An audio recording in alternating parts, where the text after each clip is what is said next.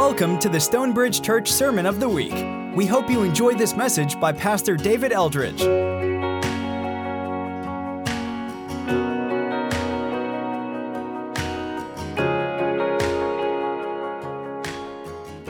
As you've already heard, today is the first Sunday of Advent. Advent's of 4 weeks leading up to Christmas, where we prepare our hearts for the arrival of Jesus. And we look in three different directions. We look back to Jesus' first coming, Bethlehem, Jesus, baby in a manger. We're all pretty aware of that. We look forward to Jesus' second coming. You see that in Revelation when he'll come on a white horse, the end of history, defeat all of God's enemies, make all things right and new. And we also want to be aware of the fact that Jesus wants to come to us now through the Holy Spirit. Regardless of where we are in our relationship with him, he wants to come into our lives at a greater and deeper and richer level, and we want to be aware of that over the course of the next 4 weeks. If you're on our email list, you got an email from Kim this morning. It's got everything that we're doing as a church over the next month. If you're not on that list and you want to be, you can email Kim at stonebridgemarietta.org. That list is not meant to overwhelm you. It's certainly not a list of obligations and expectations. All we're trying to do is create handholds and opportunities to help you and to help us prepare. We have lots of cultural cues that prepare us for the coming of Santa Claus. We don't have as many that prepare us for the coming of Jesus. And so as a church, we're wanting to help one another focus and stay focused over the course of the next 28 days or so. So you can see those things in that email. Anything you want to participate in, kids, students, or adults, please do so. 2 quick things I want to highlight. One, every year we do a Christmas Eve offering, and we give away 100% of that. We're going to do that again this year. 3 places where we're giving.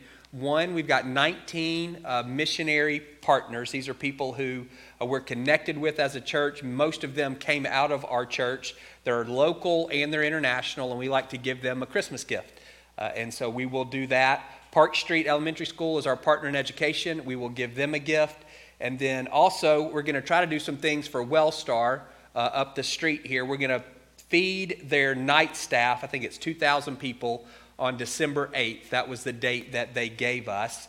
You can't cook, you can't show up. All we can do is cater the food for them. That's what they ask. And so we're going to do that on December 8th. If you want to write a note to the staff, and again, that's everybody who works there. That's not just the medical staff. Everyone who's on the night shift, we're going to feed. And if you want to write them a note, if you could have it here by next Sunday, we'll make sure they get those notes. We're playing phone tag with the parking guy. We're trying to create a deal where we can pay for parking for people who are going to have to visit their family on Christmas Day. But we're still trying to work out exactly what that looks like. And we're also playing phone tag with DFACS. We're trying to feed their staff as well sometime over this month. So those are the things that we're looking at doing. Anything that you give for Christmas Eve will go to those causes. If you'll be here on Christmas Eve, you'll have a chance to give. If you're not, you can give either online. There's a drop down. It says Christmas Eve, or in your check, you can just write that on the memo line. And speaking of Christmas Eve, so we've not done a regular Christmas Eve here before. Last year was COVID, really different. We're going to try to do 3 services, and we're asking you to register. Please do that. I know that can be a pain. Please register, because we just don't know how many people to expect, and we don't want you to show up and there not be a seat. So we'll have a service at 3 and a service at 4:30 that are family friendly. That's kid, kind of family oriented services. There's childcare for 0 through 5-year-olds during those services. Please register everybody in your family that's coming.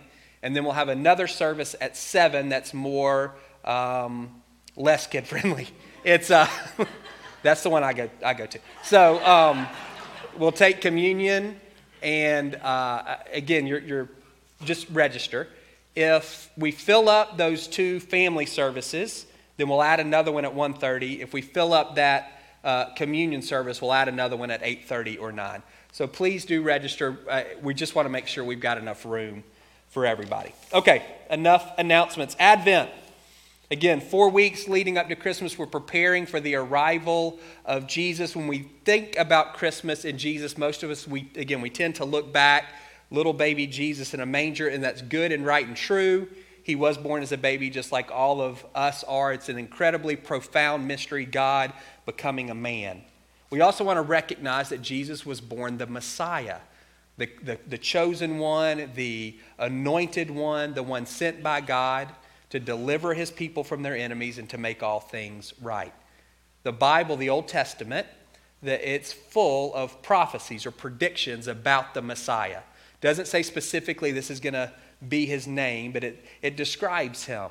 Some of those prophecies are really general, born of a woman. We all qualify.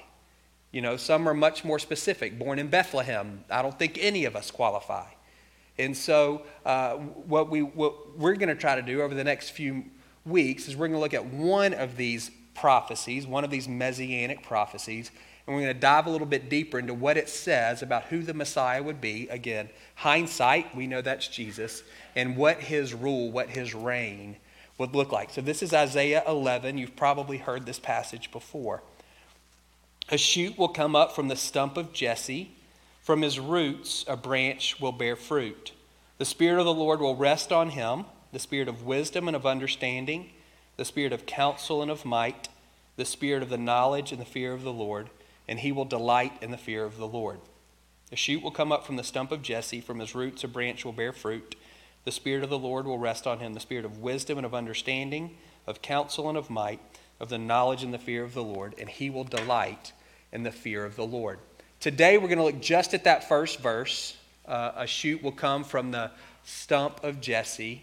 From the root, a branch will bear fruit. And the only thing I want you to keep in mind is that God is faithful. If you don't remember anything else, you can remember those three words this morning. God is faithful. We just sang that as we begin Advent, keeping that in mind as the bedrock for us. That's the foundation for us as we move forward through this season, is to remember that God is faithful. These messianic prophecies, and depending on how you count, there could be as many as some people count 365, which is honestly a bit of a stretch. There's 48 that are solid messianic prophecies. But for many of us, those are really, they're kind of like sweet words at this point. They're written in calligraphy on Christmas cards, and we pass them around. If you're going to put something on a Christmas card, it might as well be a Bible verse, but there's more to those words than that. The original audience, they weren't sweet words to them. They were life. They were life preservers to people who were drowning. Three of the most well-known messianic prophecies occur within 5 chapters in Isaiah, Isaiah 7 through Isaiah 12. And most people see that as a unit of material. And the background is a war that you've never heard of. It's called the Syro-Ephraimite War that occurred from 734 to 732 BC. So the background for that war is the nation of Assyria. They're the baddest guy on the block during this time. They're just mowing through the region. They're defeating every city in their path. They're taking territory, and they're destroying nations. That's what they're doing. And so in light of that, these two other nations, Syria, Syro, and Ephraim. So this gets really confusing. Remember, after Solomon, the nation of Israel was split into two. The northern 10 tribes became the northern kingdom. The 2 southern tribes became the southern kingdom. The northern kingdom was called Ephraim. The southern kingdom was called Judah. They're all God's people. They're all Israel. But that word Israel is used to describe the entire nation, to describe the northern kingdom, and to describe the southern kingdom. So it gets really confusing when you see the word Israel in the Bible. Who exactly is being referred to? So the Syro-Ephraimite War, that's the Syrians and Ephraim, the northern kingdom of Israel, have formed an alliance to fight the Assyrians. So they're the big bully, and these two nations have decided we want to fight them. And what they're trying to do is get Judah to help. So Syria and Ephraim are trying to get Judah to help them stand up to the Assyrians. That sounds noble, but it's not. But that's what they're trying to do. They've been pressuring Judah. Judah's been resisting. Judah has a new king. His name is Ahaz. He's young. He takes over at 16 years old. He's awful. No, he takes over at 20. Still young. He takes over at 20 years old, and he's a wicked, wicked man. And so if you're just a regular Jew living during in the southern kingdom, 734, 733, 732 BC, you're not in a great spot. This is what you're thinking.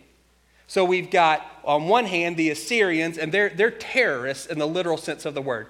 They don't just have the strongest army in the region, they also are employing psychological warfare. They capture troops and skin them alive in order to intimidate anybody who wants to fight against them. They kill troops and they cut off their heads and they pile up the skulls in a big pyramid next to the cities they're about to attack, to say, here's what's going to happen to anybody who wants to stand against us. They are literally terrorists. So you've got an option, those guys, they're going to come at you. Your other option is the Syrians and the Ephraimites, who, again, they're your brothers. They're Jewish people as well, but they're godless. They've never had a righteous king. They've had 220-something years of godlessness. Syria is a godless nation. What they want to do is they want to get rid of your king, who is a bum, but they want to get rid of him anyway and replace him with someone who's then going to lead you into war against these guys, the Assyrians. And so you fought with the Syrians and the Ephraimites before, and you lost bad. They killed 120,000 of your troops. They took 200,000 of your women and your children captive. So those are your options. You're just a regular man, a regular woman trying to follow God, raise your family, be faithful in Judah in 734 BC. You've got this terrorist group, the Assyrians, that nobody can stop. These two godless nations, Syria and Ephraim, who are trying to remove your king, who is wicked, but he is your king, and to get you to fight against them. You tried to stand up to these guys once and they kicked your tail. And the guy who's making the decision for you is this 20-year-old man. Here's how he's described in 2 Kings.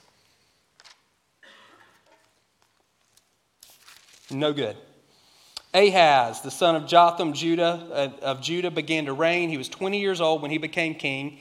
He reigned for 16 years. Unlike David his father, he did not do what was right in the eyes of the Lord his God.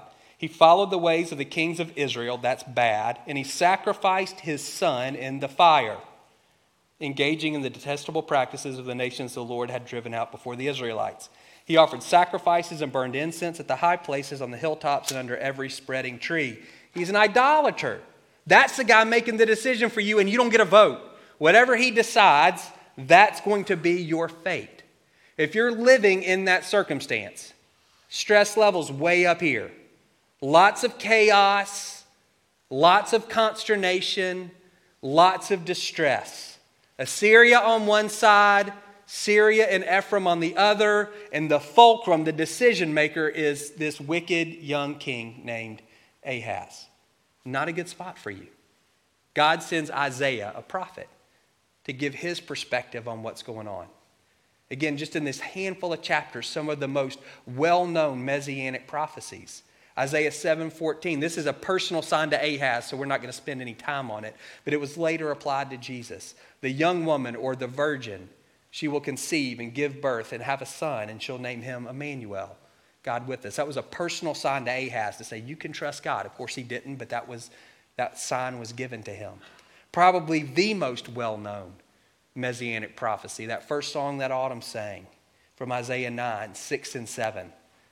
To us, a son is born, a child will be given. He'll be called, and the government will rest on his shoulders, and he'll be called Wonderful Counselor, Mighty God, Everlasting Father, Prince of Peace. Of the increase of his government, it will know no end. He'll sit on the throne of David. He'll establish it with righteousness and with justice.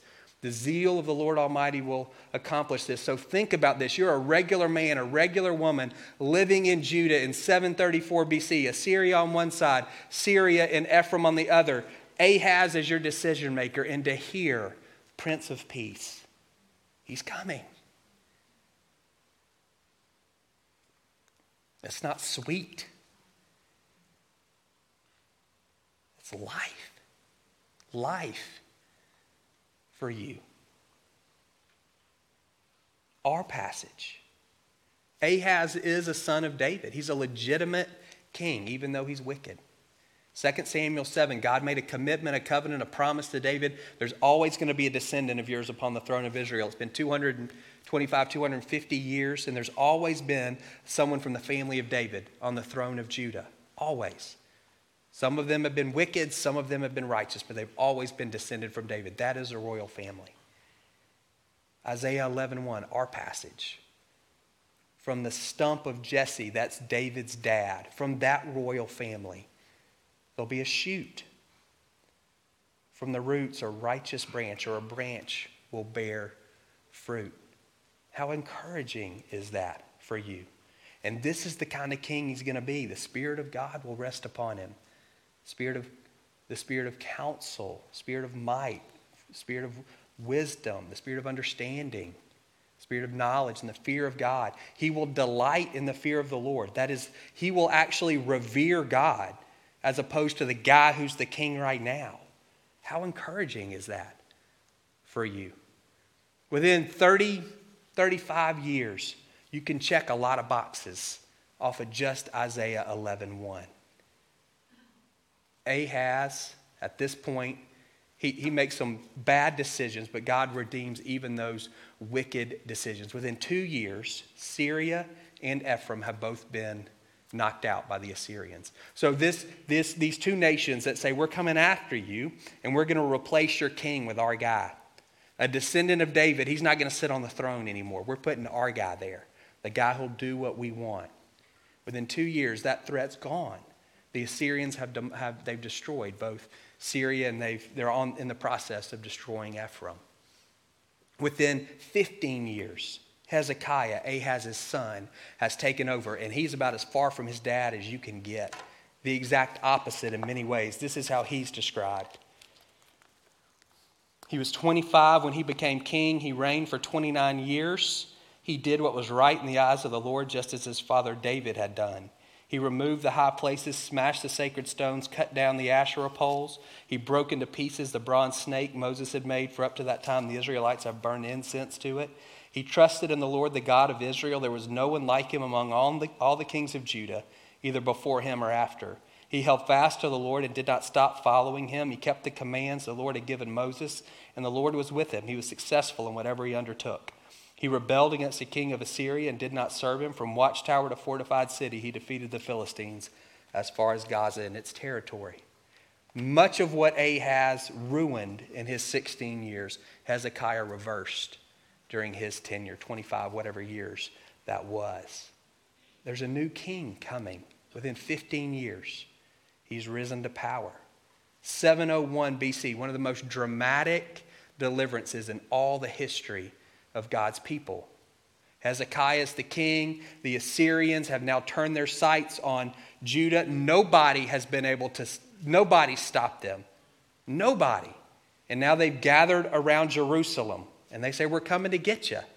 And again, they do their thing. It's not just they have the strongest army. They also engage in this psychological warfare. And so they've got guys who are yelling at the city, calling out to the city and saying, listen, don't listen to Hezekiah. He's going to tell you can trust your gods. You can't.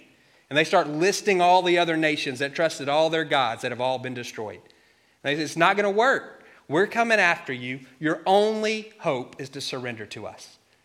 Hezekiah calls for a fast. He prays. And that night, the angel of the Lord moves to the Assyrian camp. 185,000 people are killed. And they leave. They leave. They recognize they can't do anything against the God of Judah. An amazing story. You can read about it in Isaiah and in 2 Kings. Within 35 years, this prophecy in so many ways has been fulfilled. There continues to be a descendant of David on the throne. He's a way better king than Ahaz. The threats, the Assyrians, the Syrians, the Ephraimites, they've all been taken care of. God has protected his people. He's honored his covenant. He's faithful. Again, those words, they're not just sweet words. They're life for people who, in that moment, are looking around and going, we don't have any good options. We don't even know what to hope for. We've got a crummy leader and we've got crummy options. Barring a miracle, which is what they got. And I'm wondering, how many of you are in the same spot?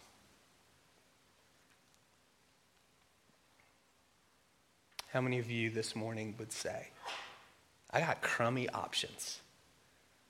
Left is bad and right's bad. I got a moron making decisions that are and they impact me. I don't have any say-so and what he or she's going to do. You need intervention. You need God to work. Can you remember this Advent that he's faithful? Hope, confident expectation of a better future, rooted in a conviction that God keeps his promises. If God's not faithful, we don't have anything to hope for. All we have at that point is wishful thinking. But a confident expectation of a better future is grounded, it's rooted in the conviction that God keeps his promises. He is a rock. He is trustworthy. Whether it's 2 years, whether it's 15 years, whether it's 30-something years, whether it's more, we can trust him to do what he's going to say, to do what he said he's going to do. This is what I want you to do. This really, the whole thing this morning is geared towards this one response. At the end of each row, there's a basket, and in those baskets are Christmas gift tags, and I want everybody to take one. Everybody takes a tag. This is your first time here, and you're never coming back. Grab a tag anyway. Everybody gets one.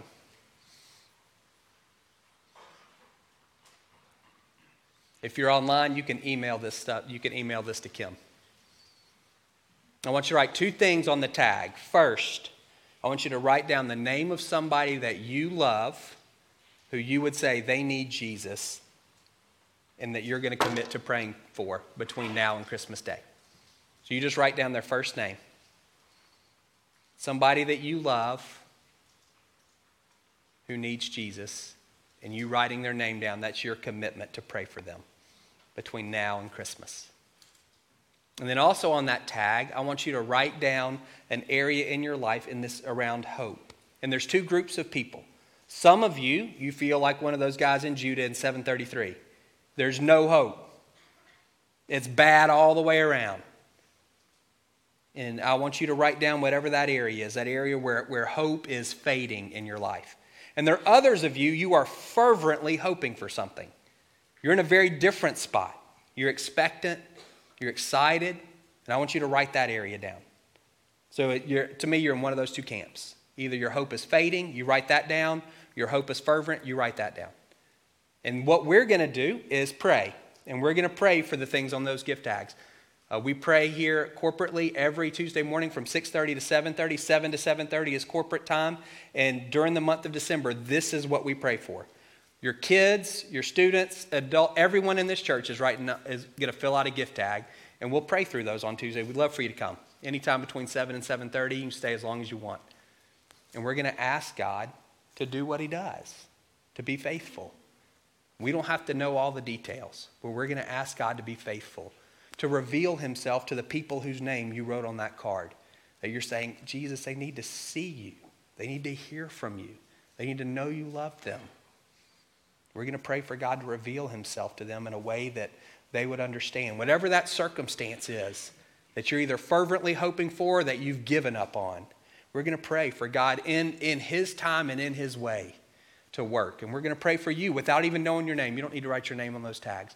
We're going to pray that every one of us, that hope would be stirred in each of us over the course of this month. God is faithful, so we can have hope. We're going to close this morning with communion.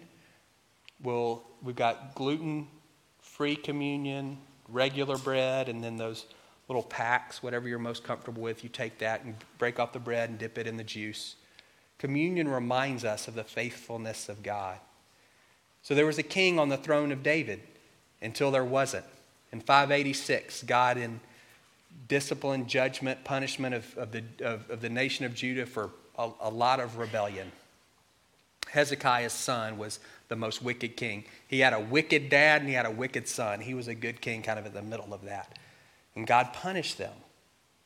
He sent the Babylonians. Jerusalem got destroyed. The wall got torn down. The temple got destroyed. And the king got removed. And after 70 years, God restored the people to Jerusalem. The city was rebuilt. The temple was rebuilt. The wall was rebuilt. There was never a king on the throne again. So over the centuries, the rabbis, they started looking at these passages like Isaiah 11, like Isaiah 9. And they were saying there's something else there. This is about more than one of our good kings. Even our best king, they don't quite fit this description. They move in that direction, but they don't fit that description perfectly. None of them reigned forever. Certainly they didn't. And so they started looking for a Messiah. And they did some math based on some prophecies in Daniel, and around the time of Jesus, they start looking really expectantly for a Messiah. And then Jesus is born, a descendant of David. That's why those genealogies are in Matthew and in Luke. It's to prove, hey, he checks that box. There were lots of descendants of David. It's one of those general prophecies. But Jesus was one of them. He's the Messiah. He's the one who's the true fulfillment. He is the branch with a capital B. He's the Son with a capital S. The Prince of Peace. Mighty God. Wonderful Counselor. That's him. Communion reminds us, even if it takes 700 years, that's how long the prophecy was the gap was from Isaiah's prophecy to the birth of Jesus. 700 plus years. Even if it takes 700 years, God doesn't forget. Galatians says at just the right time, the Father sent the Son. And we're going to trust and pray that at just the right time, he's going to work in the lives written on that card, and he's going to work in the circumstances written on that gift tag as well. If you're helping with communion, you can come forward. Everybody else, if you guys wouldn't mind praying with me. Bo, you can come on back up. So bring your gift tag, drop it in the basket. There's a basket over there for you guys on the wing as well. Then take communion. You can go back to your seat after that and worship along with Bo. Father, we thank you that you're faithful, and we confess we forget all the time. We forget. You say you're the rock. We want to know that and live in light of your trustworthiness, your dependability, your reliability, your constancy. We're fickle, and so sometimes we project that onto you. I pray you'd forgive us. I pray this month we would know you as the faithful Father, that you would remind us of your faithfulness to us as a people, sending your Son. And you'd remind us of your faithfulness to us personally and individually in all the ways that you've honored your word in our lives. As we take communion, I pray that you would, Holy Spirit, stir within each one of us a growing sense of hope. Rooted in the faithfulness of the Father, we would dare to have a confident expectation of a better future. Not trusting in getting an end of the year bonus that's going to solve all our problems, not trusting in a political figure, science, technology, whatever it is that we tend to look to, but trusting in you. God, we pray for those names that we've written down, people who are far from you, and we pray that over the course of this month, that you would draw them close, that you would open their eyes to their need for a Savior, that you would make them aware of the great love that you have for them, that you would remind us often to pray for them. We pray for the softening of their hearts, that you would draw them in. For those on those cards who we would say they're prodigals or running away, God, we pray that they would reach the end of their rope.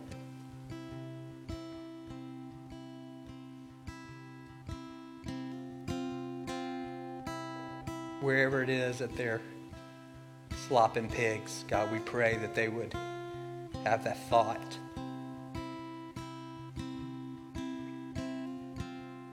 To come home.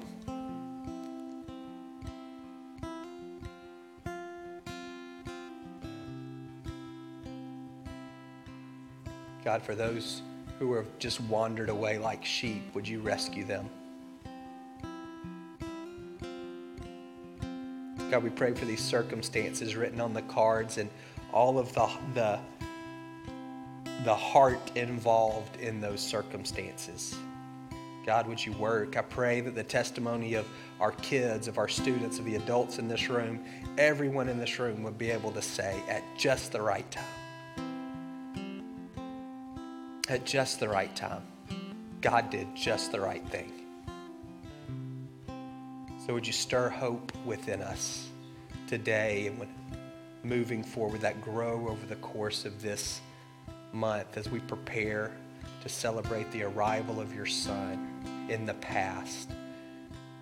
Would that give us a confidence to expect his arrival in the present and in the future? In Jesus' name, amen.